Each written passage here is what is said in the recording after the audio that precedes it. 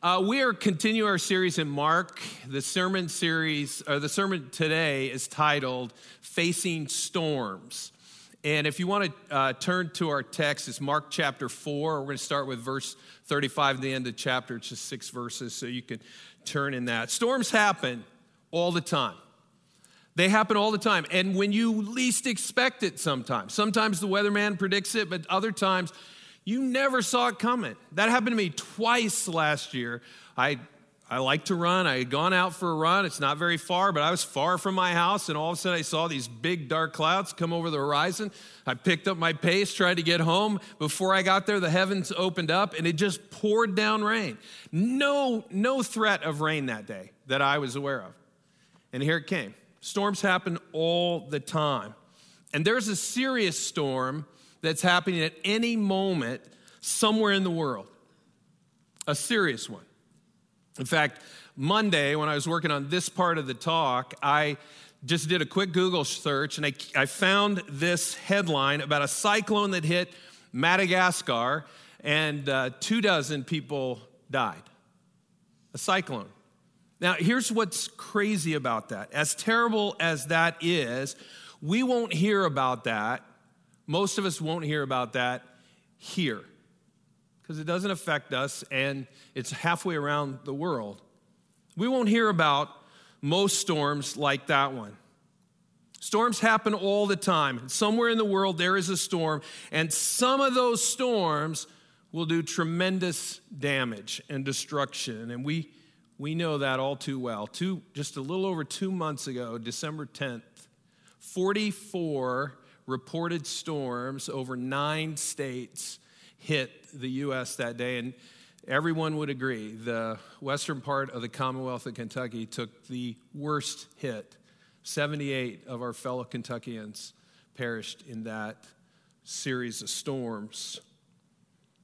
Storms happen all the time, and some storms bring tremendous damage when they hit.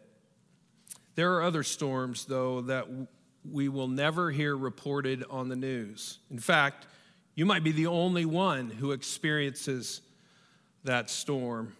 Storms of grief, an argument with someone you love, a medical diagnosis, a miscarriage, the loss of a job, anxiety, depression, the list goes on and on of these kinds of storms. And these storms can also do tremendous damage. Oh, you might not see it in another person, like you would when a tornado removes a house from its foundation. But trust me, those kinds of storms do horrible damage in other people's lives. While you and I pursue our God-given dreams, we will encounter many types of storms. Some will be mild and some will be very difficult. But when we face storms, we need to remember what Jesus said. In John chapter 16, verse 33, Jesus said, "I have told you these things so that in me you may have peace. In this world you will have trouble. But take heart, I have overcome the world." Jesus is saying, if you are with me, these storms are going to come, but if you are with me, you're going to make it. There are 3 places that you will be with regard to a storm. You will either be coming out of a storm, you'll be found in the middle of a storm, and there is a storm on your horizon. But the one thing we can be confident of, storms are part of our lives, whether we like it or not. They happen. And oftentimes, just like my run, unexpectedly. We didn't know it was coming, and then all of a sudden, there it is, dark clouds on the horizon. Last week, Robert taught about Jesus, the teacher. And he talked about how Jesus used parables, which is this unique teaching method that Jesus was a master at.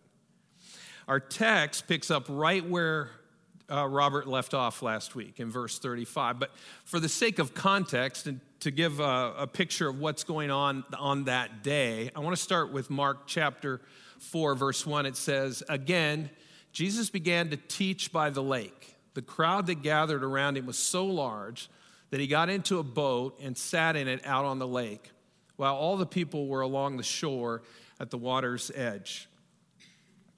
So let me set the stage here. Jesus has been teaching from the morning, now it's into evening, and he's been teaching this entire time. The crowd was so large for him to be able to teach. They put him in a boat and they pushed him off of shore just a little ways. And the people were all along the edge of the shore of the Sea of Galilee. He's taught for this extended period of time, and now he has decided he is finished. And that's where we pick up our text. Verse 35 and 36 says, "That day when evening came, he said to his disciples, 'Let us go over to the other side.' Leaving the crowd behind, they took him along, just as he was, in the boat.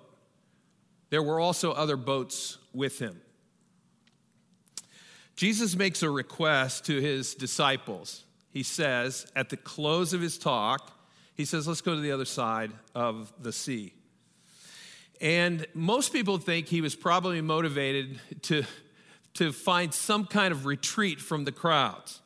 You see, Jesus probably, after teaching all day long, could use a nap. He was tired, could use some rest, right? In those times, those crowds that followed Jesus oftentimes were so large that he and his disciples, they didn't have time to eat, let alone find time to have rest or sleep. So he says, let's go to the other side. In essence, let's take a break from the crowd, right? Then we see in verse 37 and 38, a furious squall came up, and the waves broke over the boat that it was nearly swamped. Jesus was in the stern, sleeping on a cushion. Now, just push pause for a second. I don't know about you, but I admire somebody who can sleep when there's this much chaos going on. Right there, just on a cushion, right in front of the boat, just taking a little siesta. The disciples woke him and said to him, "Teacher, don't you care if we drown?" Now, the disciples are not asleep. I mean, they're on high alert. But Jesus, he's napping. And they ask him, "Don't you care?" Let me back up just a bit. The Sea of Galilee was known for these kinds of storms, which would come up suddenly and could be life-threatening to anybody who was on the water at the time a storm hit. These storms were caused by the location of the lake, the Sea of Galilee, there in the Jordan Valley. You had mountains that surrounded it, and thus cool air would come off of the mountains, and it would combine with the warm, moist air coming off of the lake, and that was the recipe for a combustible, furious type of storm. This storm must have been a major one because Mark says that this storm caused great fear among the disciples. And keep in mind that some of these disciples were seasoned Galilean fishermen who made their living fishing these very waters. They'd seen storms on the Sea of Galilee before, and this one struck fear in them. And while the disciples are freaking out and the boat is taking on water, Jesus is sound asleep. So they woke him up and they asked him, "Don't you care?" They accuse him of being apathetic about their safety. Then verse 39 happens. This is a pretty powerful verse. He says, "He got up, rebuked the wind and said to the waves, 'Quiet, be still.' Then the wind died down, and it was completely calm." Completely calm. The result, when Jesus rebukes the wind and the waves, the result was the wind died down and the storm completely stopped. Which brings us to a key point. Jesus is given the capacity, that has the ability and the power to literally just speak, and he shuts this powerful storm down. So it brings us to the key point. Jesus reveals his divine authority over the forces of nature. Now, it's likely that the disciples didn't know this about him until now. And one of the things about this that's so important is that there are lessons we learn in the midst of a storm, and this is a key lesson for them. The Greek text is interesting here because there's a real contrast in the text you don't see in the English language, and I want to give it to you.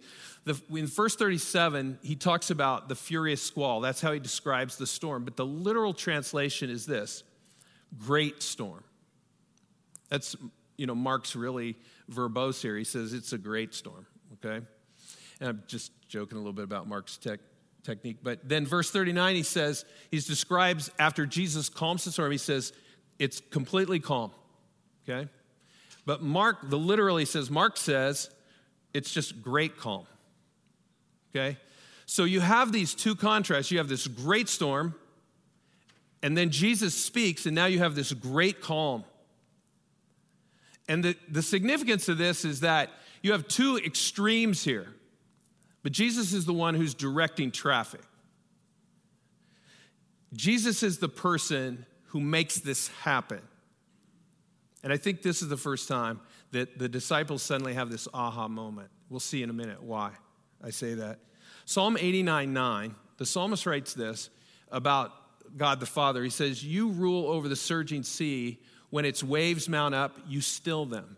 He's writing about God the Father, but he easily could be writing about Jesus, because now we see he has the same kind of power and authority over nature. In Mark 4, verses 40 and 41, we'll wrap up the chapter. Mark writes this: he said to his disciples, "Why are you so afraid? Do you still have no faith?" And that's a pretty strong indictment against them. You still have no faith?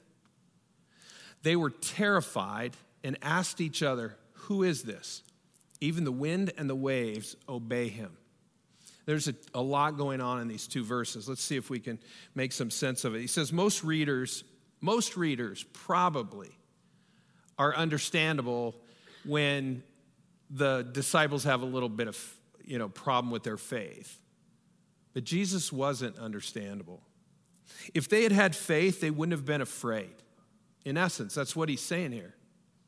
That's faith in who Jesus is, the Son of God, the Messiah. If you put that in context, Jesus is saying, there's no reason to be afraid. If they knew who it was who had accompanied them in the boat, they would not have feared dying in the storm. But once Jesus stopped the storm, then they're filled with a whole new type of fear. The text says they were terrified because they were now in this awe of the powerful, powerful act that Jesus had just done. They see this awesome power of God. Truly. In fact, the disciples asked the question, "Who is this?" I mean, they thought they knew him. And they ask, "Who is this?" Which underscores the fact that they don't know his true identity yet. It's starting to come together for them. Like the disciples, you and I are going to face storms in our lives too. Storms that will wreak havoc and threaten to sink your life. And when storms like that hit, the disciples panicked because their faith was weak. They didn't know who Jesus was. And even though Jesus was with them and they had seen him perform miracles, they still lacked faith that he was actually God. But when Jesus calmed the sea, they wondered aloud, who is this guy who controls nature? When we face storms, do we have faith that we trust that God's track record and his promises are something we can put our faith and hope in? We can learn from the disciples. We don't have to repeat the same mistakes. We should put our faith in Jesus. We can trust him. We can trust him. The Apostle Paul illustrates this. He wrote about a trying time in his life in his letter to the Corinthians, 2 Corinthians, the first chapter. He writes this in verses 8 through 10. Brothers and sisters, we want you to know about the trouble we suffered in Asia. We had great burdens there that were beyond our own strength. We even gave up hope of living. Truly, in our hearts, we believed we would die. Now, that's pretty bad. He said, we couldn't escape. This is it for us. But this happened, he writes, so that we would not trust in ourselves, but in God who raises people from the dead. God saved us from these great dangers of death, and he will continue to save us, Paul writes. We have put our hope in him, and he will save us again. Paul explained that why they went through some really tough storms in Asia, that this happened so that they would not trust in themselves, but in God who raises people from the dead. Paul tells us that his faith grew to the point where he realized that even if he died for the Lord, God could raise him from the dead. And the result was this: we have put our hope in him, and he will save us again. Paul had faith in God, and he learned to trust God in order to survive life's storms. It changed Paul. He saw God come through, and it changed him. Jesus showed that he could stop the storm immediately. Great storm, great calm. And what was the catalyst? It was Jesus. He could stop it immediately. But Paul points out that God allows some storms because there are things he wants us to learn that are learned best in the midst of a storm. James explains one of these lessons that God wants us to learn in our lives with regard to spiritual growth. It's one of my favorite chapters is James chapter 1. He says this in verse 2 and following: "Consider it pure joy, my brothers and sisters, whenever you face trials of many kinds, because you know that the testing of your faith produces endurance." The storm produces endurance. Let perseverance finish its work so that you may be mature and complete, not lacking anything. If you are the cause of your storm, you did something, and it set the storm into motion, I want you to know that God can work in that storm. If somebody else does something to intentionally hurt you, God can use that storm too. He'll work in that. Even when the devil does bad things in your life, God can do good out of that storm as well. There's not a storm that God can't use or work in. Don Sheshik is an author who wrote an article entitled Surviving Life Storms. It's one of the resources I use for this message. And in it, he wrote this thought-provoking line. He just said, God's purposes are greater than your problem and your pain. God's purposes are more important. They're greater than your problem and your pain. And I thought about that, and then I recognized the fact, probably one of the most well-known verses is Romans 8:28. And the Apostle Paul writes this, he says, "And we know that in all things," and you should highlight that phrase, all things, because what he's talking about here isn't some things, he's talking about it in all things. So we know that in all things, God works for the good of those who love him. Is that you? Do you love God? Are you part of his family? Have you put your faith in him? Those who love him, who have been called according to his purpose. We know that in all things, God is at work on our behalf. He'll take those bad things and he'll make good out of them. We will grow from that. It's a powerful reality. So look past the temporary pain. I'm not saying the pain isn't real. Don't put words in my mouth. I know it's real. But look past it toward the long-term benefits that the storm will produce in your life because God is at work in that storm. So here's what God does during the storm. Very practical from the Apostle Paul, Romans 5. He says this: "We also glory in our sufferings because we know that suffering produces perseverance. Perseverance, character, and character, hope.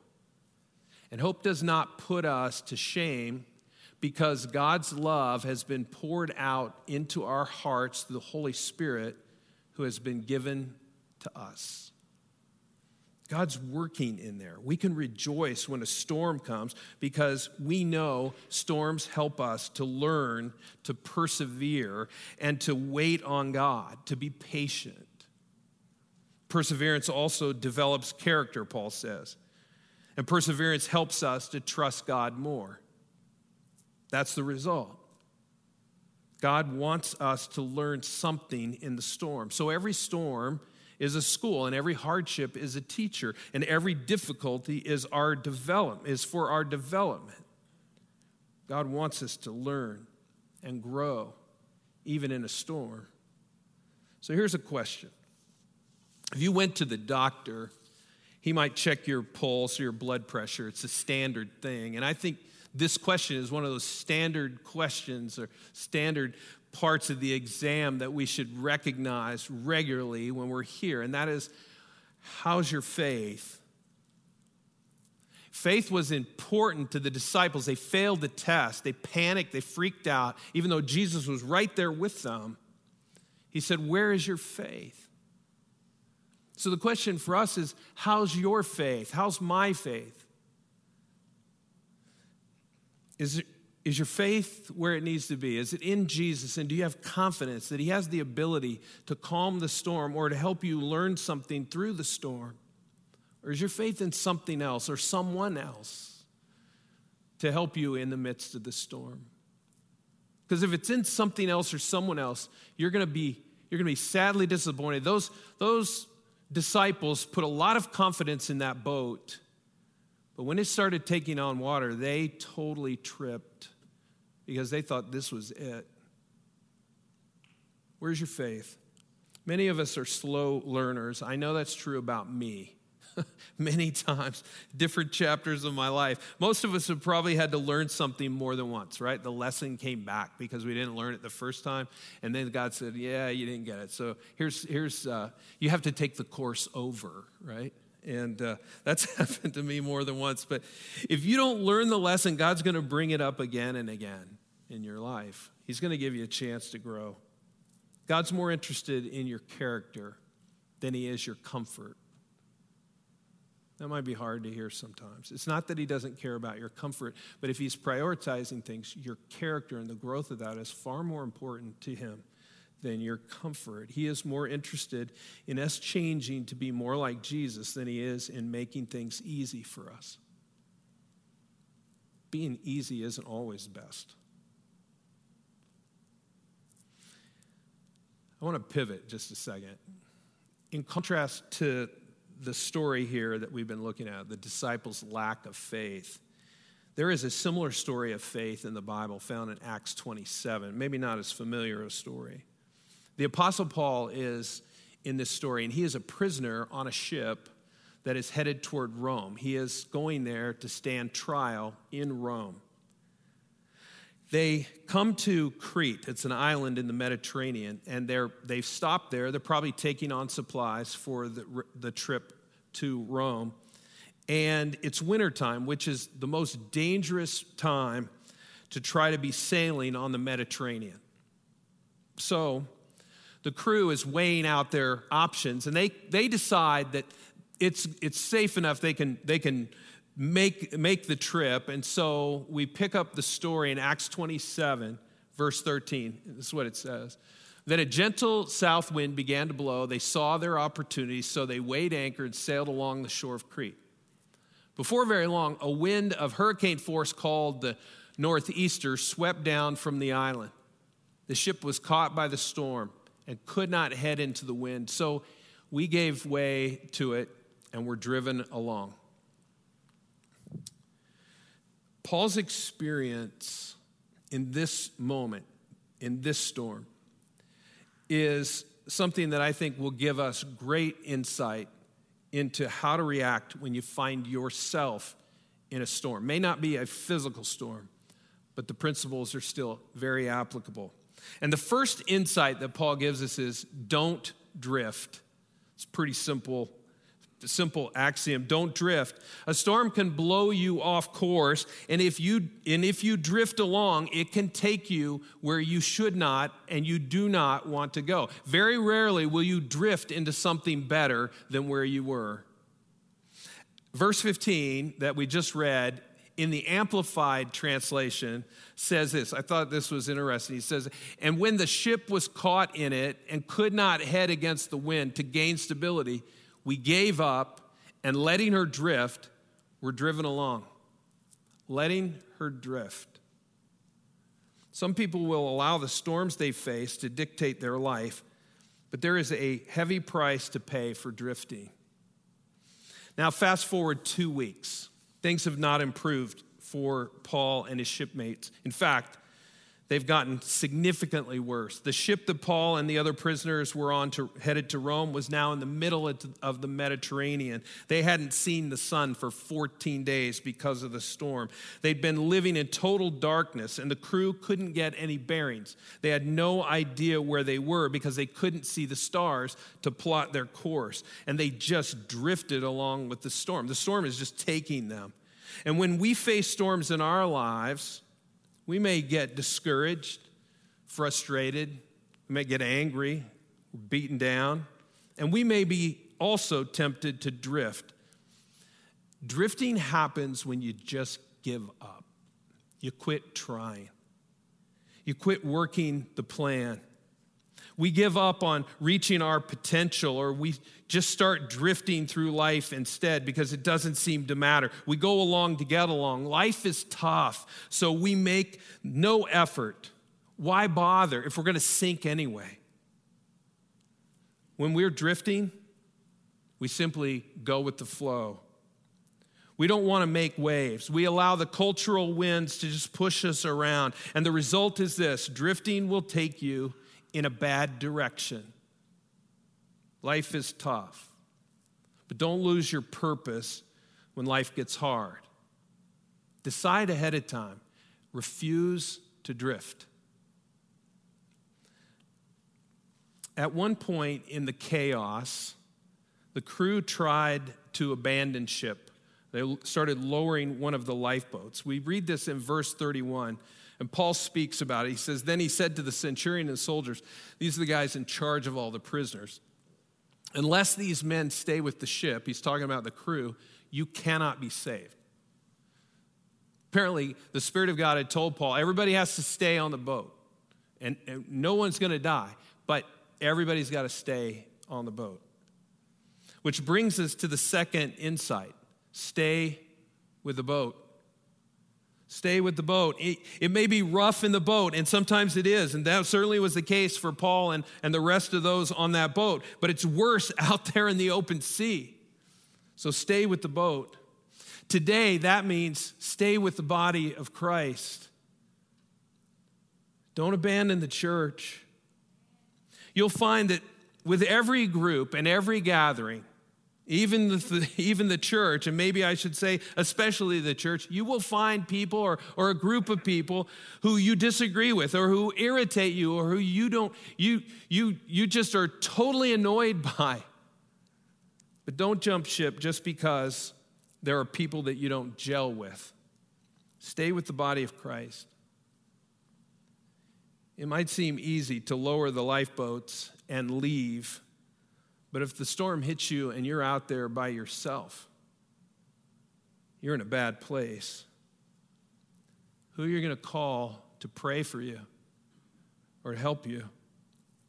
Who are you going to hold on to for support or encouragement when you're by yourself?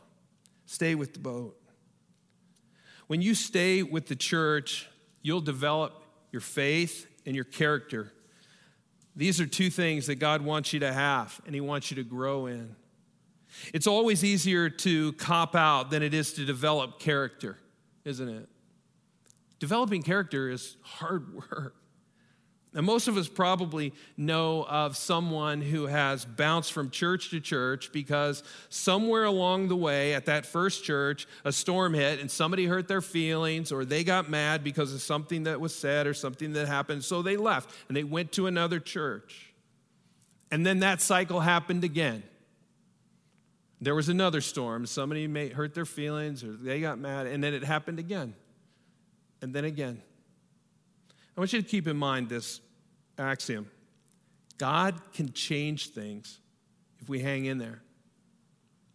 He can change things. He can change your circumstances. Great storm, Jesus speaks, great calm. That can happen. He can change things. In fact, he can change you and he can change me in the midst of that. Has that happened before? It certainly has in my life. But he doesn't get the chance to change things if you're always walking out the back door. I appreciate those who persevere, even when things aren't perfect. They stay with the boat. Why? Because that's the right thing to do. Don't throw out your values that you know are right and important. Don't abandon the things that you know you need in your life. When your instinct says abandon ship, instead stay with the boat. You will find that God will get you through that storm. He can change things. So don't drift.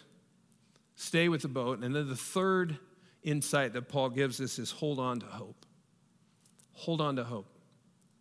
Now we get this from the text in Acts 27, one verse, very sad verse. Luke writes this, he says, we finally gave up all hope of being saved. So bad. They just said there's no hope. 14 days in total darkness. They don't know where they're going. They're being beat up by the storm. They've thrown all their cargo, tackle, even the food overboard in order to lighten up the ship. And finally, they've reached the point where they've given up hope. Hope is the last thing to go. And now they have basically released that overboard as well. They had forgotten one very important thing. It is this. God is in control, even in a storm. I don't know what's going on in your life, but I want you to know this. If it's bad, if there's a storm that's rocking your world, I want you to know God is still in control. We see that. We see that in the disciples' story. We also see that in the story of the Apostle Paul. He hasn't left you. You may not feel his presence, but that doesn't mean he isn't there. Even if you're someone who has drifted away from God, you're the cause of the storm. You got into mess over here because you've just been drifting from him. He's still with you. If you put your faith and confidence and hope in him, at some point in your life, you became part of the family of God. He's never left you. The disciples failed to realize what they had. Even though Jesus was asleep, he was with them. He was with them. He will help you through whatever storm you're going through, but you need to trust him. And this starts by putting your faith in him. If you've never done that before, you need to take that step. Say yes to him.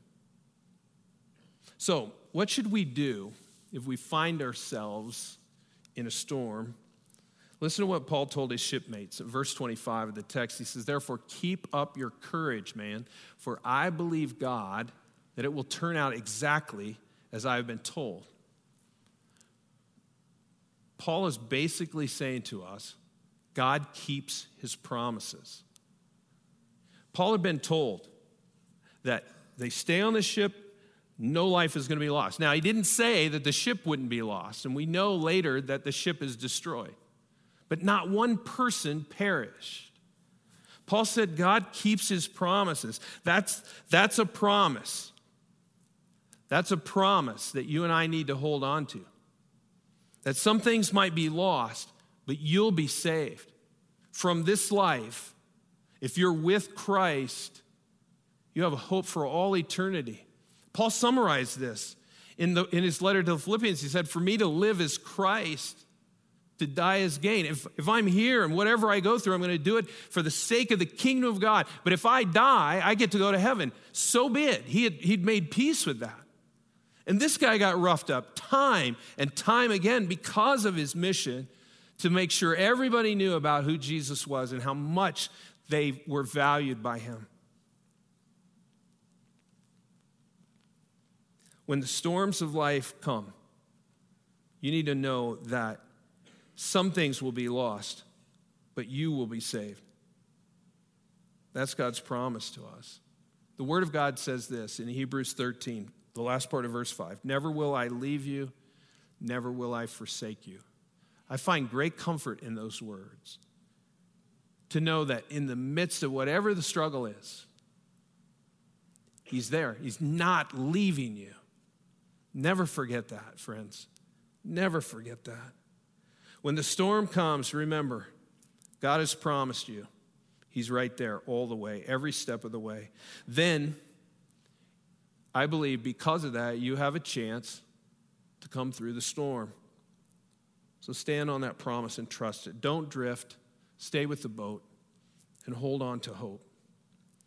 So let me ask you this question and we'll wrap it up. Are you facing a storm right now?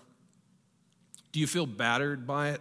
Is it roughing you up? Is it beating you down? Do you feel like you haven't seen daylight in a long, long time? Do you feel like you're falling apart? Like your dreams will never come true? Do you feel like you'll never accomplish God's will for your life? I know that's true for some of you in this room because I know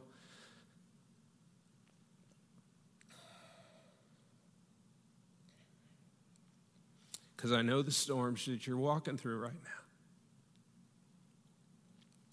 Don't lose hope. God is faithful. He's faithful. If it's true that you are in a storm, don't give up. Don't give in to fear like the disciples did. Don't allow yourself to drift from God. Don't throw away your convictions or your relationship with Him. Stay with the boat. Don't stop going to church. Just don't stop meeting with God on a daily basis or reading His Bible. Pray and seek God's face for your life. Don't give up hope. You know, the interesting thing, when you contrast these two stories, which I hope in this message, is that Jesus and the disciples on the Sea of Galilee and Paul on that prison ship headed to Rome in the Mediterranean, is the contrast here is that the disciples were afraid, even though they had Jesus with them physically. And yet Paul, he wasn't afraid. In fact, what's interesting about Paul is that everything about that story was falling apart, and everyone in the story was falling apart with the exception of Paul. Why was that? Paul held it together because his confidence was in God and not in the boat or in any other person or anything else. It was in God and God alone. His promises from God were driving what he was doing, and he held it all together. And ultimately, everyone survived what could have been a terrible, terrible tragedy.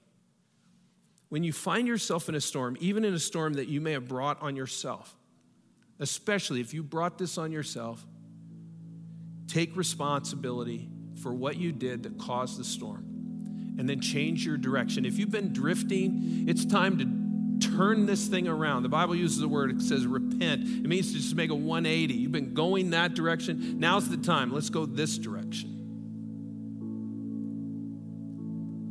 Ask God to help you change. If Satan brought the problem into your life, it's simple. The encouragement is simply resist the devil.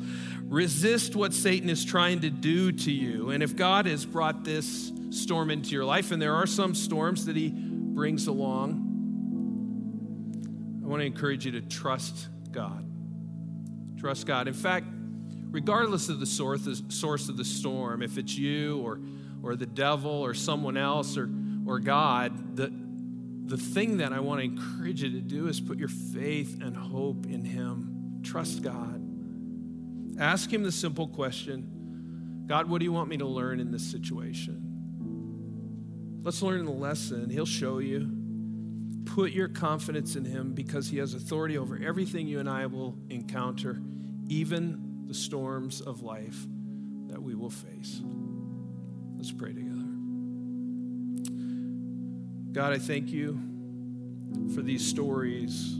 Give us great insight into how you work and what you will do in the midst of even some of the most difficult times in our lives. God, I thank you for your authority over our world and how you have all this power to do what you decide to do, and you will do what is right and what is best. Lord, we praise you for that. Jesus spoke, and the storm immediately stopped.